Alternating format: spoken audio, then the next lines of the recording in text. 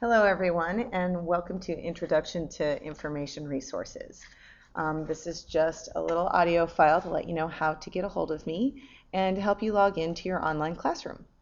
As far as getting a hold of me, I can be most easily reached through email, which is B as in boy, UCHALTER @peralta.edu. My office phone number is 510-464-3490. I am not very frequently in my office, so if you want to go ahead and make an appointment with me, make sure you email me or call me to make sure I'm actually available and at my desk. Other than that, I can be found in the drop-in lab, which is downstairs in the library, room L104. And I'm there generally Mondays, Tuesdays, Thursdays, and Fridays from 11 to 2.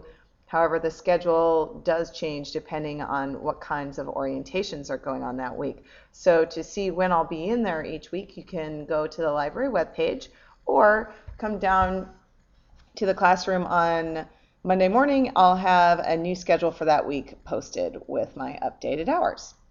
Okay, moving on. We're going to go on to how to get into your online classroom. To sign into your classroom, what you need to do is go to www.eperalta.org/Laney.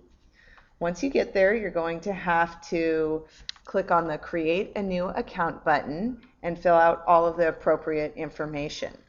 The next step is to close that window, go out to your email system and open up your email inbox, and there should be an email from the Moodle. It says something weird like Moodle administrator or ePeralta administrator. And if you go in there, there'll be a link to click to enroll in your online classroom.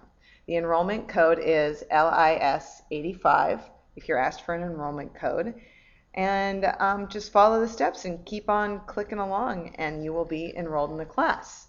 After you've completed this step, you won't need to access your email anymore. You can just go right to eperalta.org/Laney, enter your user information, click on your section, which is LIS90 or LIS85, depending on which class you've enrolled on, and you're in your online classroom. If you have any questions, problems, concerns with this process, or you're having problems getting in or following this, go ahead and feel free to email me and we can set up a time where you can come in and I can help you out in person.